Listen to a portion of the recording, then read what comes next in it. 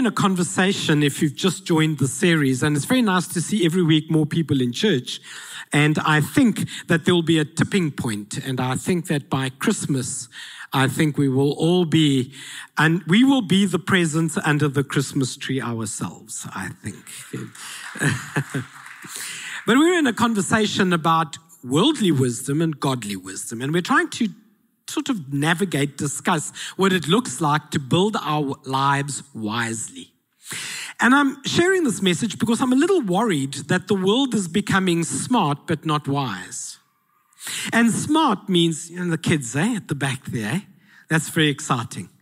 You're aging a little though when you start getting emails saying you're almost 50 now and you qualify for a retirement village shortlist.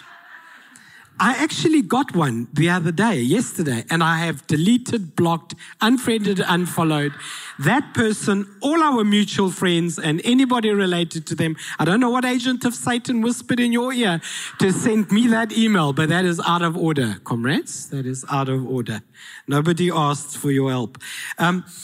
But I'm a little worried that the world is getting very smart, which means an accumulation of information, but not wise, which is the ability to apply the information. So we've just gone through this, and listen, everything is being pulled apart. Should the church exist? Is the Bible true? That's being pulled apart. But don't take it personally. We're still trying to work out what a boy and a girl is. That's being pulled apart. Everything is going down to ground zero. But it's going to create problems for us. It's going to create problems for us when we aren't wise enough to know what's right and true for us. And there is a value there that's incredibly important. We wound ourselves so much out there in knowledge that we don't have wisdom anymore. So even simple things like a gender reveal party is now complicated. What do? Wait for the child to be old enough and then pop the balloon themselves? Oh, I'm going to get emails. I'm going to get emails. But don't be upset with me. You made the problem. I didn't make the problem. It wasn't complicated, but it became through an accumulation of a type of information complicated. And I think that's dangerous. That doesn't mean we should be anti-information. I think we should keep accumulating information. And knowledge, I think we should keep researching and finding out more. But when it comes to application, I reserve the right to determine what is wise for me and what is wise in the eyes of the Lord. That's each person's decision. So today, I want to talk about wisdom workouts, how to expand your wisdom. And I thought perhaps I should start with an example referencing food. So that always seems to settle people when we talk about food. In particular, I think KFC is a good place to start. This is not paid sponsorship, and I'm very aware that it is not necessarily the best vegan choice. So I know that. But I have an annoying habit when it comes to eating KFC. I don't like leaving any of it behind. And so I'm one of those people who actually choose the bones. Yes, I am. I'm so sorry. I get the marrow inside of the... How many of you are quite disgusted with me right now? I feel like we must go all out. I have on one occasion, I don't do this anymore because it's bad for the dogs. I did leave some chicken bones that were left behind, and my dog looked at them and then looked at me and left. It's like, there's nothing left there. What is that? Must I throw it away for you? What is that? But on one occasion, I did that, and I knew as I bit into the bone, I'd broken a tooth. You know that moment where you go, that doesn't sound right. And so I made an appointment the following day, I nearly said the vet, which is stuck in my mind. I went to the dentist and he said, I'm going to have to extract. It's had root canal and various other things in the past, and we're going to have to extract. And I didn't want that. I just didn't want to be the guy with the missing tooth. And he said, look, we can fix that. But I knew that it would take several months of being the guy with the missing tooth. I said, patch it. He said, I said, just patch it. We can put people on the moon, or can we? I mean, who knows? We can put people on the moon. Can you patch? I'm just referencing how complicated knowledge has become. Because I'm fascinated that people say you can't be sure that the Bible is true, and the very same people can't be sure what happened in 1970. So what are you sure about? Nothing. So then I'm going to go back to being sure about the Bible. Because if you're inviting me into your uncertainty, I don't want to go there. I want to stay in my certainty. Can you say amen to that? I want to stay in my certainty. Anyway, the vet dentist patched it on my request. But he told me as I was leaving, he said, this is not going to work. I said, I will buy super glue on the way home if I have to, but I'm not going to be that guy. It didn't last 24 hours. It had to be extracted. And I was so annoyed. And this is a confession now because my dentist listens to the messages. I was embarrassed and didn't want to go back to that dentist. So I chose another one. It's how I landed up with my current dentist, Dr. Grindling.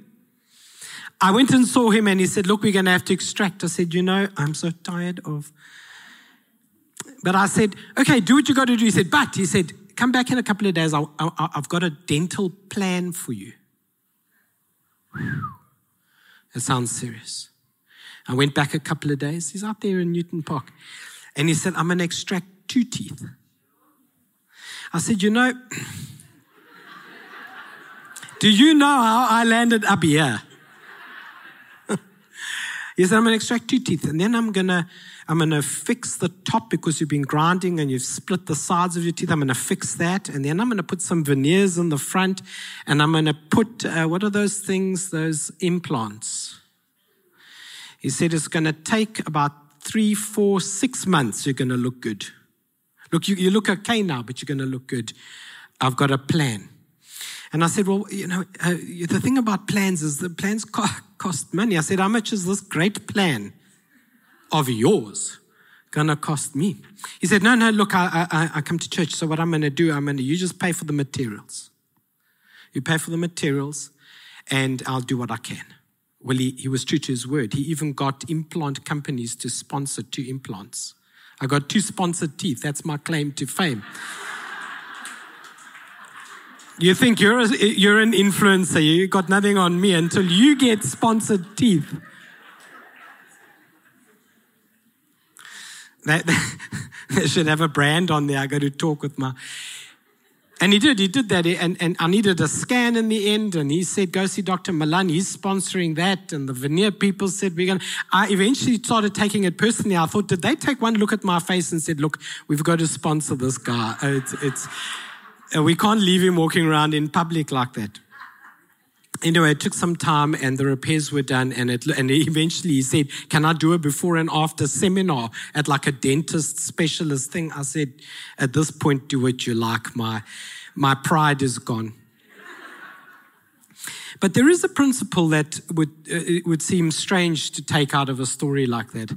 And that sometimes the thing we're trying to patch to keep on and keep going because of pride is the very thing that has to be extracted out of your life so that something better of an improvement can take place.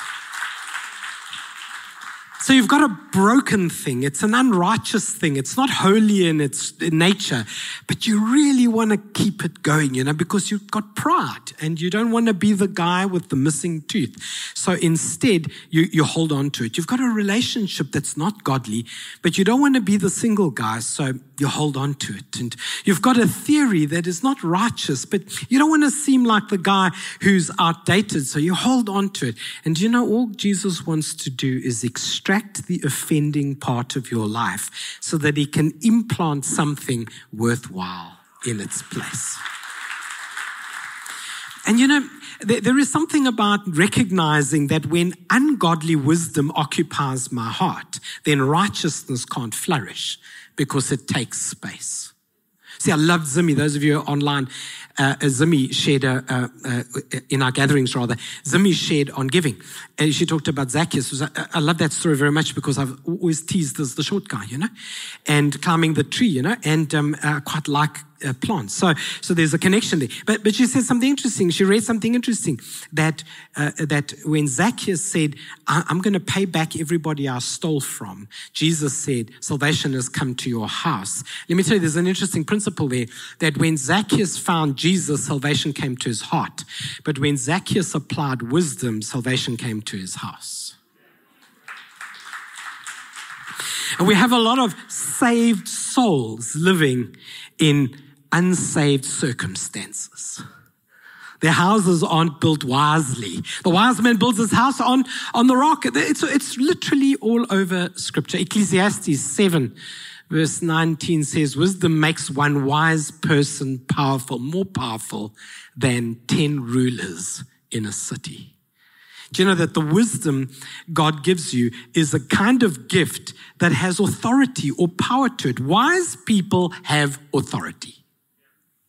They speak with authority, they have clarity of thought and confidence of expression. Ecclesiastes reminds us that your power is not the wisdom of this world. Your power is the wisdom that comes from God. In the book of Daniel, I think some of you know this story very well, Daniel chapter 5. I'm only going to read the part towards the end, but it's the part in the Bible where the King Nebuchadnezzar, sees a hand writing on a wall and doesn't understand what it means. And it's become a popular saying now, the writing's on the wall. Well, that comes from this passage of Scripture. When people say, well, the writing's on the wall, it's the end of something, or you can see where it's going, or it's over. But they can't work out. They've got all the scientists and the astronomers and the whatevers coming together and discussing what does this thing mean and what is the writing on the wall. And nobody knows. And of course, the king has a wise queen, and she comes and speaks to him. It goes like this. The queen, because of the words of the king and his lord, so she overheard them talking, came to the banquet hall. The queen spoke up and said, O king, live forever. Do not let your thoughts trouble you, nor let your countenance change. There is a man in your kingdom in whom is the Spirit of the Holy God. And in the days of your father, light and understanding and wisdom like the wisdom of the gods were found in him. And King Nebuchadnezzar, your father, made him chief over the magicians, astrologers, soothsayers, inasmuch as an excellent spirit, note this about Daniel, an excellent spirit, knowledge, understanding, interpretation of dreams, and solving riddles, explanation, was found in Daniel, whom the king named by another name, Belteshazzar. Now let Daniel be called, and let him give the interpretation. I wanted to point something out here. I like this for a few reasons. Daniel was so wise that he was in charge of even the magicians, the astronomers, the astrologers. Now, Christians these days don't want to be in the same room with people that don't agree with them, which robs them of the opportunity to lead that room. So we leave the room and go to rooms where our leadership is not needed. Instead, we go to rooms where our leadership is argued. So Christians leave the room because they're afraid that it's ungodly, and then argue amongst themselves and leave the decision making to be made by the unrighteous. Get back in the room. No, I know some people will say, yes, but you mustn't be unequally yoked together. In business, I shouldn't have an unsaved person in my boardroom. That's not always up to you. And if it's not up to you, stop vacating the boardroom, because at some point, everybody else in the room will not have the wisdom needed. And in that moment, the leader, the king, the authority, the CEO will say, what do you have to say? And the righteousness and wisdom of God will come to bear in a room that has exhausted all its options. See, Daniel was good at untangling riddles and good at solving problems, good at interpreting dreams. People aren't good at that. We're good at identifying a riddle, but not good at explaining a riddle. and bringing a solution. People are scared of that because they want to reach a conclusion too quickly. I want to encourage you today to reach for godly wisdom. Ask the Lord to give you a spirit of wisdom and understanding. I want to talk to you how to arrive at that. Firstly, I want to share with you 3 stretching exercises. We've already talked about the humor of turning 50, which will happen next year sometime. I'm just owning my age. I'm very excited to be turning 50. And I'll tell you why. While I was in Cyprus, I had to go for a PCR test. You have to do that. Quite fascinating how they've handled the whole thing.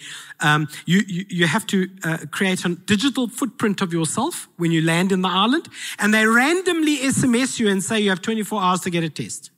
Just random. And you must submit your reply with your result on the thing, and then they're happy. And I thought it can't be that serious. 24 hours sounds a bit dramatic for an island. They phoned me the next day. Sir, sorry, you haven't, must we take you to the airport? So anyway, I did it.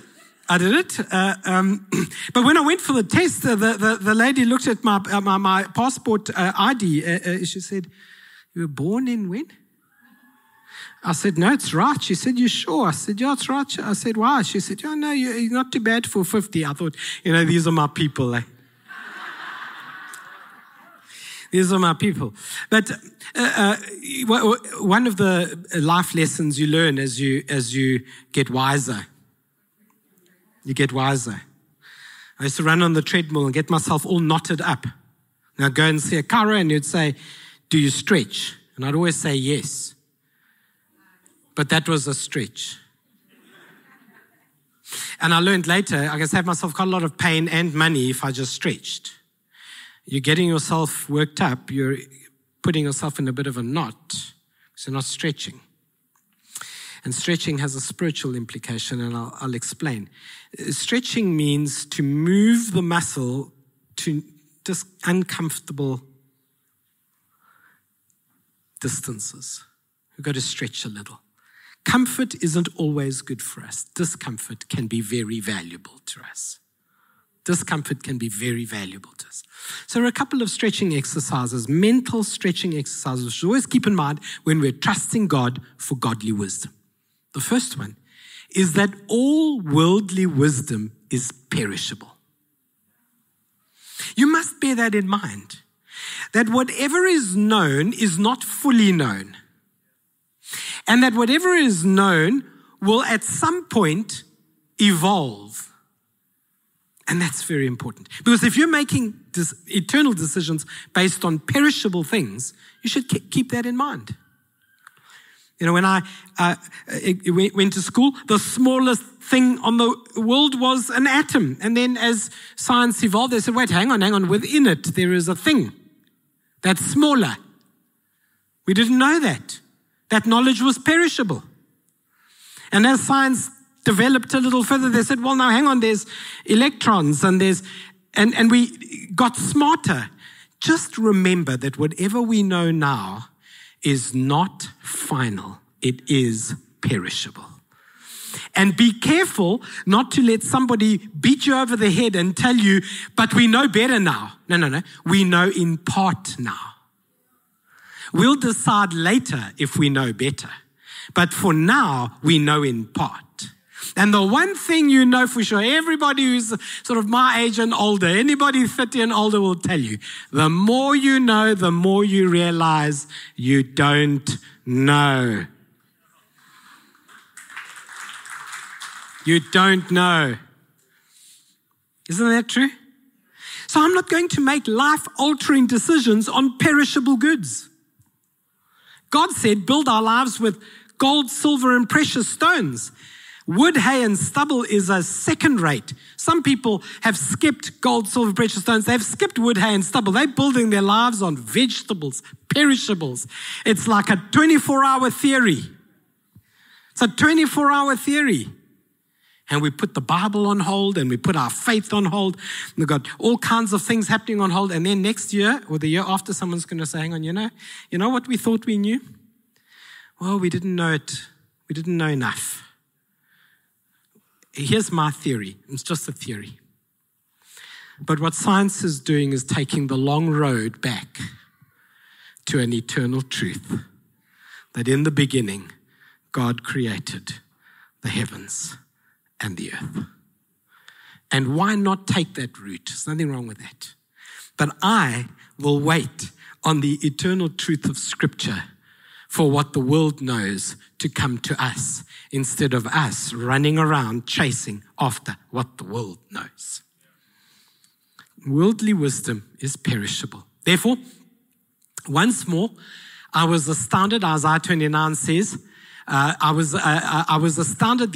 I astounded these people with wonder upon wonder. The wisdom of the wise will perish. The intelligence of the intelligent will vanish. It'll vanish. The second stretch on worldly versus godly wisdom is that worldly wisdom is partial. What I mean by that is nobody ever gets the full picture. It's partial. Do you know, even you and I only know God partially. We can't know him fully, but he knows us fully, and in him resides all wisdom and knowledge. There is one thing that sees fully, and that's our Savior. But everybody else sees partially. Everybody else sees partially. You know, we had an interesting debate with one of my siblings who's a chiro. And he's trying to work out what this faith thing is and couldn't quite make sense of it. And then I said to him, do chiropractors agree on everything? And he said, oh, no. So no, some of what I see on YouTube is nonsense. Stretching people over things and bashing them into walls, and that stuff should stop. So it sounds like a charismatic church service to me. The point being that we know in part, and the part you know you hold on to as if it is the only part, and everybody else's part is wrong. But here's what we know about the Word of God. It is true, and let every man be a liar by comparison, because we only know partially. That's why wisdom is not knowledge. It is something discerned by the Spirit. The Bible says, but the wisdom that is from above is first pure, then peaceable, gentle, willing to yield, full of mercy and of good fruits, without partiality and without hypocrisy. See, God's word has no partiality to it. It doesn't discriminate. It doesn't define only itself in one way or another. That's why you can find believers in every culture worshiping the same Jesus, because God is fully known to them, even though they know God only partially. Isn't that incredible? 1 Corinthians says, by means of this one Spirit, we all said goodbye to our partial and piecemeal lives. We each used to be independently call our own shots. But then when we entered into a large and integrated life in which he has the final say in everything. You want to be wise. You let God have the final say in everything, because it's the only way to build a large and integrated life. And it's the only way to avoid knowing partially and therefore living partially. Let the man with the information have the final declaration. Jesus Christ. Can you say amen to that? It also means I'll never know all of it. I just need to know the one who knows it all. My third stretch is that worldly wisdom is painful. Do you know the worldly wisdom, worldly knowledge hurts? The only way you can overcome it is by making statements like, it is what it is. Oh, I see you've used it. Today still. How many of you stood in front of an ATM and said, it is what it is? You know, when the only thing that ATM gives you is the piece of paper at the bottom that invites you to consult your local bank. Oh, well. Do you know what I mean?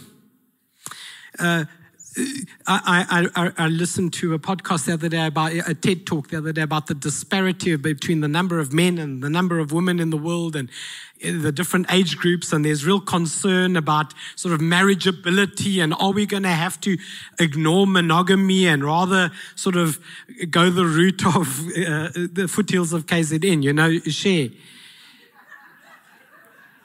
Excuse man, that was unnecessary. There he is minding his own business, sick at home, and I'm insulting him here in a sermon. But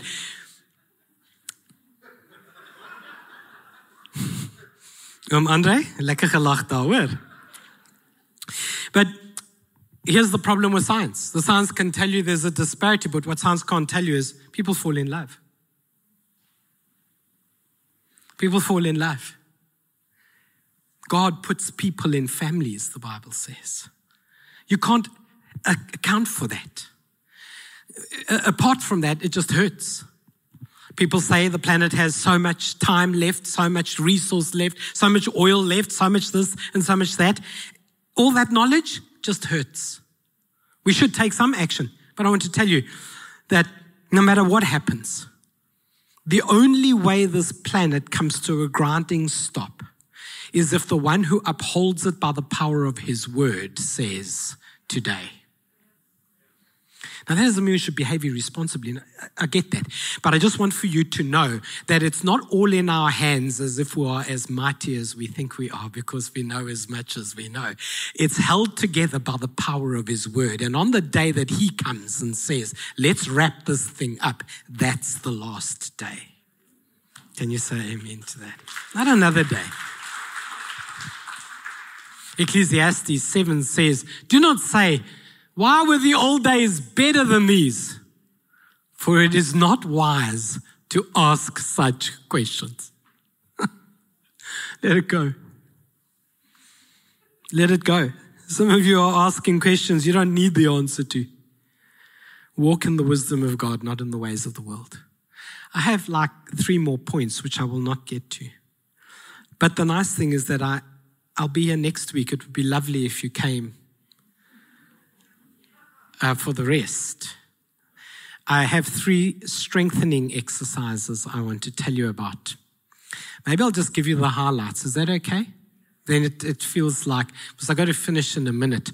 So 3 strengthening exercises, and then we'll talk about them next week. Okay, we'll pick it up from here. Godly wisdom is personal. Godly wisdom is personal. You see, what the Lord has in mind for you won't be exactly the same for somebody else. Science says, tough luck. You were born in this region, you come from this DNA pool, and you're in that economic. So the predictable outcome of your life is this. I'm telling you, that is not godly wisdom. That is the spirit of this world. God has a plan for me. It's personal to me. You can't put it on a graph. I don't fit on a curve. I fit in the hand of my Savior. Watch out what's going on in the world. Everybody's telling you you're nothing but an average. A very dangerous thing that. God is personal and he has a personal plan for me. That stuffs up science in all kinds of ways. Worldly knowledge in all kinds of ways. But godly knowledge is supreme. Secondly, godly wisdom is emotional. It moves me. You see, you can't research love because love resides in a place that science can't get to. Almost all of what we do is motivated by an emotion, not motivated by a fact. How many of you love your car? So you've spent far more on it than makes sense. You love it. So you've got a spoiler in the back, interesting name. You've got hubcaps on it that move independently and light up at night. Can we say amen? No, you don't want to admit it. I'll admit it for you. It's okay. You love it. You're moved by something in the passion, and the passion produces an action. when God's love is in our hearts, a wisdom comes with the love of God that can't be taught any other way. It is the love of God at work in our lives. You love things you didn't think you would love, and you hate things you didn't think you would hate because you're moved by the love of God. And finally, godly wisdom is relational. God gives us wisdom through the outworking of our relationship with Jesus Christ, who is the source or the treasure of all wisdom and knowledge. It's not something you can read it, but you won't retain it until you walk with him and live it. I've read a lot of stuff that I can't remember anymore, but I've seen a lot of things that I've lived out in my walk with Jesus that you can't take from me anymore. There's a power in that. Can you say amen? Yeah, we've come to the end of our conversation, and it's been a thrilling time spent in worship and word. So could we stand together to pray?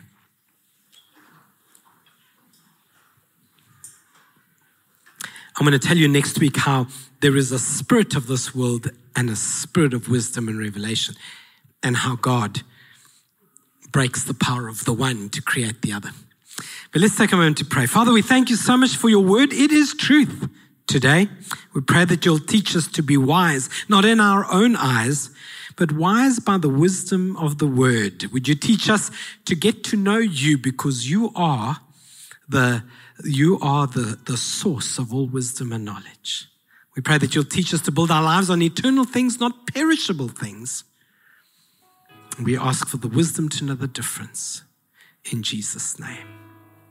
And everybody said, amen. Would you give God a shout of praise and worship?